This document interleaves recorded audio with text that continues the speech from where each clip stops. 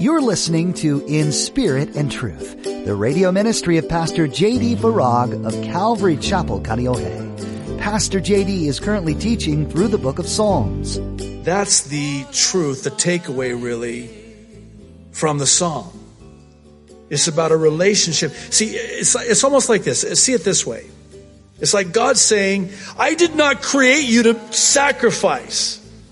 I did not create you to sacrifice these animals and shed their blood for the atonement of sin. That's not why I created you. I created you to be with me for all eternity. I created you to have a relationship with me. Today, we'll study a psalm that speaks of the kingdom age, the millennial age, which is the 1,000-year period when Christians will reign with Christ.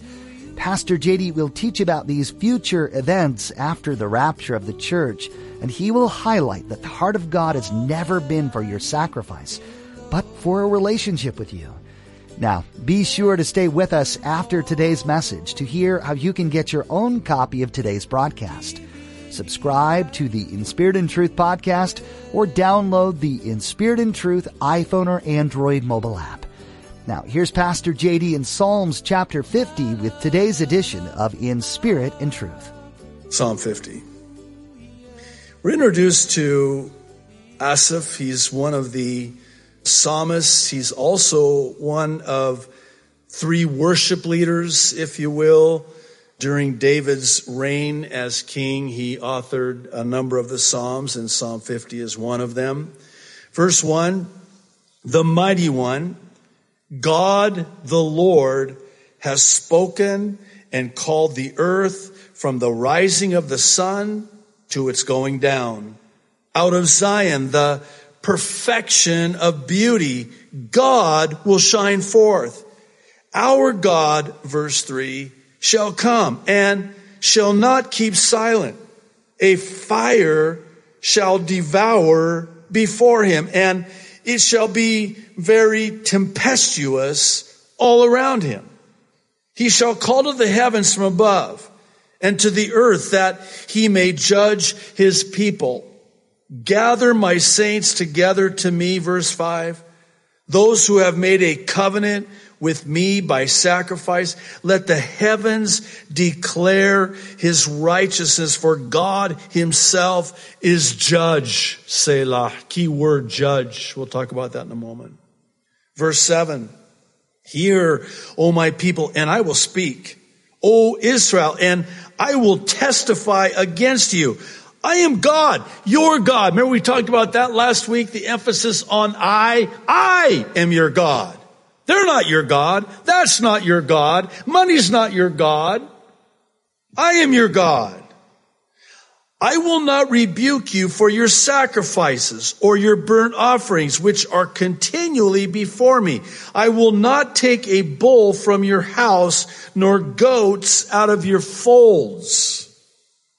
For every beast of the forest is mine, and the cattle on 1,000 hills. This is where that famous saying comes from. God owns the cattle on 1,000 hills. Well, it's kind of not really the context of the psalm. Verse 11, I know all the birds of the mountains, and the wild beasts of the field are mine. Remember in our study through the book of Job, fascinating study, when we talked about all of the beasts of the field, all of the animals, all of God's creation, answer to him and do as he commands. Verse 12, this is weird. If I were hungry, I would not tell you. Now this, of course, is, rhetorical in a way. For the world is mine and all its fullness. God's going somewhere with this. Will I eat the flesh of bulls or drink the blood of goats? Offer to God thanksgiving and pay your vows to the Most High. Call upon me in the day of trouble. I will deliver you and you shall glorify me. That verse in and of itself, I could preach a whole sermon on it. And I could. I won't, but I could. Call upon me in the day of trouble. I will deliver you and you shall glorify me. There are three facets to that one verse that say it all. Let me explain. Call upon me, pray. When you're in trouble, that's when we pray, isn't it not? James says, is any among you in trouble? Let him pray. You don't have to tell me to pray when I'm in trouble. When I'm in trouble, I pray. So he's saying, call upon me when you're in trouble. You're in trouble. I'm in trouble. Pray. Call upon me. I will hear you. I will deliver you, and you will glorify me. This is what Jesus said. You ask anything that is that will bring glory to my Father according to my will, which is the will of God, and I will do it. Wait, what? Jesus said that if you ask anything of me that glorifies the Father, it's a done deal. That's what the psalmist is saying in verse 15. Call upon me in the day of trouble. I will deliver you and you will glorify me. Anything we ask in prayer of God that brings glory to the Father, we can consider it a done deal. We will have that answer. Period. That's the qualifier, though. It has to bring glory to the Father. If it brings glory to the Father, then we can have that which we ask for. That's the key. That's the key to answered prayer and the power of prayer. But, verse 16, we're told, to the wicked, God says, what right have you to declare my statutes or take my covenant in your mouth? Seeing you hate instruction and cast my words behind you. When you saw a thief, you consented with him and have been a partaker with adulterers. You give your mouth to evil and your tongue frames deceit. That's an interesting way to say it. In other words, you couch everything in terms of lies and deceit. When you speak, it reminds me of what Jesus said. You're speaking your father's language, the devil. He's the father of lies. You're speaking his language. Who's he talking about here? Not the righteous. He's talking about and to the wicked, and the wicked being defined as those who are hypocrites. He says, verse 20,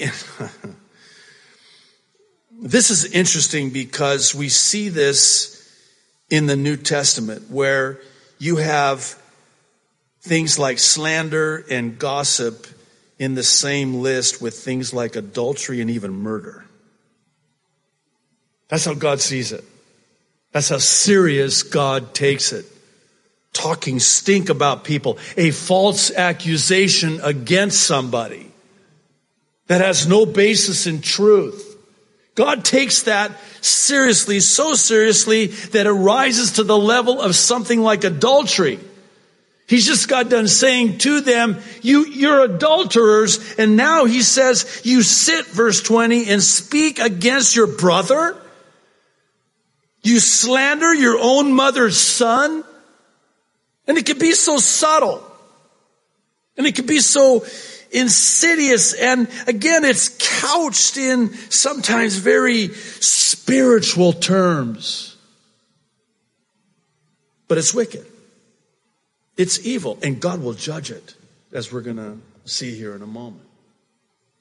These things, verse 21, you have done, and I kept silent.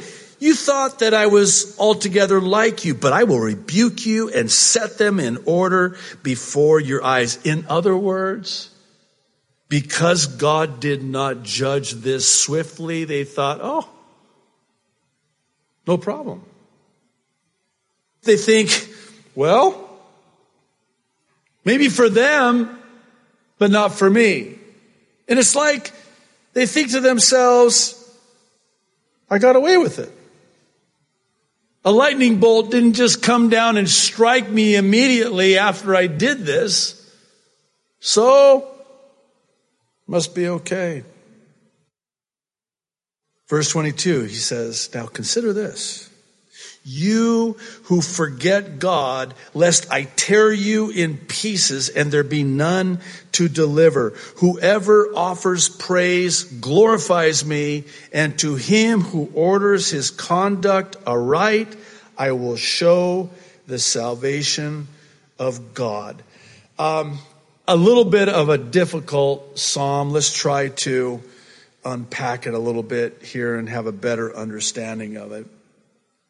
So it's believed that the psalm is chiefly about the coming judgment of God on the day of the Lord when he comes to set up his reign in the kingdom age, the millennium, that 1,000-year period after the second coming and before the new heavens and the new earth. You know, oftentimes we think about and talk about and are excited about the rapture, and it's before the 7-year tribulation, and then the second coming, and then we think about eternity future. But what we don't seem to remember is we have a 1,000, this is a literal 1,000 years, the millennial reign, the kingdom age.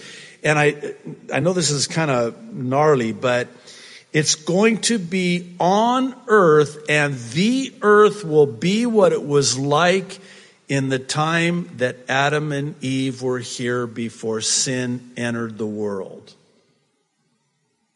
That's going to be the 1,000-year reign. And we are going to rule and reign with Christ for 1,000 years over all of the earth. And it's going to be an enforced righteousness. You ask, who are we going to be ruling and reigning over? Oh, very interesting. And I know I mentioned this before. I really do want to, at some point, do a teaching on just the kingdom age, the millennium, that 1,000-year period of time. See, we're going to be in our glorified bodies as his bride by his side, seated on the throne. Now, there are going to be those in the kingdom age that will survive. It's hard to imagine, but they will survive the 7-year tribulation. They will neither accept Christ nor will they accept the Antichrist. So their fate has not been sealed.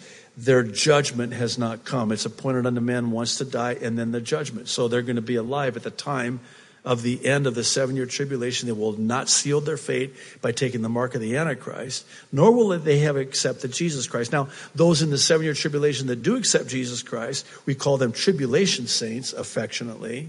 They're going to be in heaven. They're also going to be in the millennium. They're not going to be the bride. They're going to be serving at the throne. We're going to be seated on the throne. That's the difference. Those that are left behind, that are not saved at the time of the rapture before the 7-year tribulation, they will, and it's not going to be easy, they will be beheaded for their faith if they put their faith in Jesus Christ and they come to a saving knowledge of Jesus Christ during the 7-year tribulation. They will be martyred for their faith in Christ. And then at the end of the 7-year tribulation, they will enter into the millennium. They are saved. They will be in heaven. But there are going to be those who are going to be alive in heaven. They're going to have the bodies that Adam and Eve had. They're going to have children. And their children are going to have children. And their children's children are going to have children. And think about this, and you can do the math. But you got 1,000 years of people living for 1,000 years. Like Adam and Eve could have, basically did, not quite 1,000 years. By the way, when God said, in the day that you surely eat it, you will die, kind of a dual meaning, because a day to the Lord is 1,000 years for us. So it really, in a day, they did die within that 1,000 years. But also, secondly, they died spiritually. It was a spiritual death when sin entered the world, because the wages of sin is death. Anyway, that's, again, another teaching for another time. So at the end of the 7-year tribulation, these people will enter the millennium, that kingdom age, that 1,000-year reign, and they will be given the bodies that Adam and Eve had, and they're going to have, you can, again, do the math, but literally millions and hundreds of millions of children will be born during this time. Then at the end of the 1,000 years, Satan will be loosed from the bottomless pit where he was chained for that whole 1,000 years. So he's not there to tempt people to sin, but they still have the sin nature. They still have the propensity to sin. And some of them, it's hard to imagine living in this perfection with Jesus Christ ruling and reigning for 1,000 years. It's so hard to comprehend that there will be people at the end of the 1,000 years when Satan is loose, they will choose. They will make their choice and seal their fate for all eternity, and they will choose to reject Jesus Christ after the 1,000 years. That's pretty hard to get your mind around, isn't it? But this is what this is talking about, is the coming judgment. And this is something that is not talked about enough in the church of Jesus Christ today, that God's judgment is coming. God's judgment is coming. One last thing, and then we'll bring it to an end. And this is really important. Notice he talks in this psalm about the sacrifices of these animals. You know, make your sacrifices, make your vows, but what I really want is not your sacrifices, but what I really want is a relationship with you. That's what this psalm is about. I mention this because that's the truth, the takeaway really from the psalm. It's about a relationship. See, it's almost like this. See it this way. It's like God saying, I did not create you to sacrifice. I did not create you to sacrifice these animals and shed their blood for the atonement of sin. That's not why I created you. I created you to be with me for all eternity. I created you to have a relationship with me. Remember in 1 Samuel, when Saul, he's messed up so bad. He started off okay, first king of Israel, but he turned away from the Lord. And the prophet Samuel goes to him, and he says, I did what God told me to do. We didn't wait for you. People started getting impatient, so we made the sacrifice, and now here you are. And basically, the prophet Samuel rebukes him and says to him, the kingdom has been taken away from you now. And he says to him in 1 Samuel 15:22 that obedience is better than sacrifice. What's he saying there? He's saying that a relationship is what I delight in, not sacrifice. I want a relationship with you, not a sacrifice from you. I heard it said this way, and it really hit me, and it stuck with me. God has everything, right? Do you realize there's one thing that you and I can give to God that he doesn't necessarily have? You know what that is? Think about this. The one thing we can give to God that he doesn't have, obedience. He has everything, but that's the one thing that he desires. He desires a relationship with us where we're walking in obedience with him. Let me just close with this story that's told. I think it was H.A. Ironside shares about this man who the wife died and they just had the one daughter, and he just loved her so and wanted to spend all of his time with her. And so every night they would sit together and have time together, eat dinner together. And then on this one particular night, the daughter said to the father, "Can I be excused? I have something that I'm doing and I need to finish it." And so he said, "Of course, honey, you can, be excused." And so she went up to her room, and that was it for the night, and they weren't together. Well, this happened again and again, night after night, and it happened to be right before Christmas. And so on Christmas morning, she gives to her father these socks that she had hand knit together for him. And that's what she was doing all of those nights that she would ask to be excused. Now the father is looking at these socks and he says to her, honey, I appreciate this and it's really nice of you, but I would have done anything to, instead of having these socks, to have had that time with you. All of those nights that you went up to your room to make this for me. I would have much rather just been with you. He loves us so much, and he wants to be with us. I think about our devotions, as we call them, our morning devotions, our quiet time with the Lord. Do you know how much that means to him? When we talk about how important it is for us, and it's not like God demands us to do it. Could you imagine if we took that posture with him? Oh, okay, God, I need to spend some time with you this morning. Wow, it's okay. I don't want it to be like that. It shouldn't be a got to, it should be a get to. You should want to spend time with me. I was, my wife today, I'm going to be gone, and I don't like to be away from her for any length of period of time. Truly it could be said of me, it is not good for man to be alone. She's my best friend. She's my soulmate. I just love her so much. And so every chance I get, I'm going to spend as much time with her as I possibly. Can you imagine if I said to her, okay, honey, I need to spend some time with you. Okay? No, that's okay. I don't want you to spend time with me. You ever think of it that way? With our time with the Lord? Communing with him? Talking with him?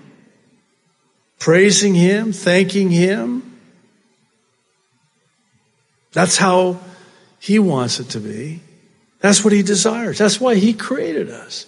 What do you think we're going to be doing for all eternity? You know, there's an interesting reference concerning eternity future. For all eternity, we're going to be learning of him infinitely. For all eternity, we're going to be learning of him, getting to know him intimately for all eternity. Wow.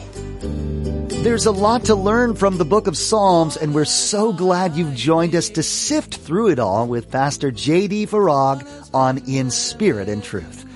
The range of emotions expressed in the pages we've been studying give us an accurate and beautiful picture of our Heavenly Father, the almighty and loving creator of the world. Before we end our time with you today, we'd like to share how you can access more of these messages right now. Simply visit inspiritandtruthradio.com and click on Listen to search through our archive of Pastor JD's teachings. You can even take these messages with you on the go with our mobile app. Find a link to our app on our website or search for In Spirit and Truth in your app store. This will provide you with hours of insight into the Bible, helpful links, and access to the latest editions of Pastor JD's Mid-East Prophecy Update. In these updates, Pastor JD takes a critical look at the news and events happening around the globe and compares them to the prophecies of the Bible, sharing God's views on what's taking place. These messages are new each weekend and will help you put world events into an eternal perspective. These Mideast prophecy updates are also available to watch on our YouTube channel, which you can access through our website. Again, that address is inspiritandtruthradio.com. Thanks for taking the time to listen to God's Word today. We pray it's blessed and encouraged you greatly. Pastor JD will continue studying through the book of Psalms when you join us next time, right here on In Spirit and Truth.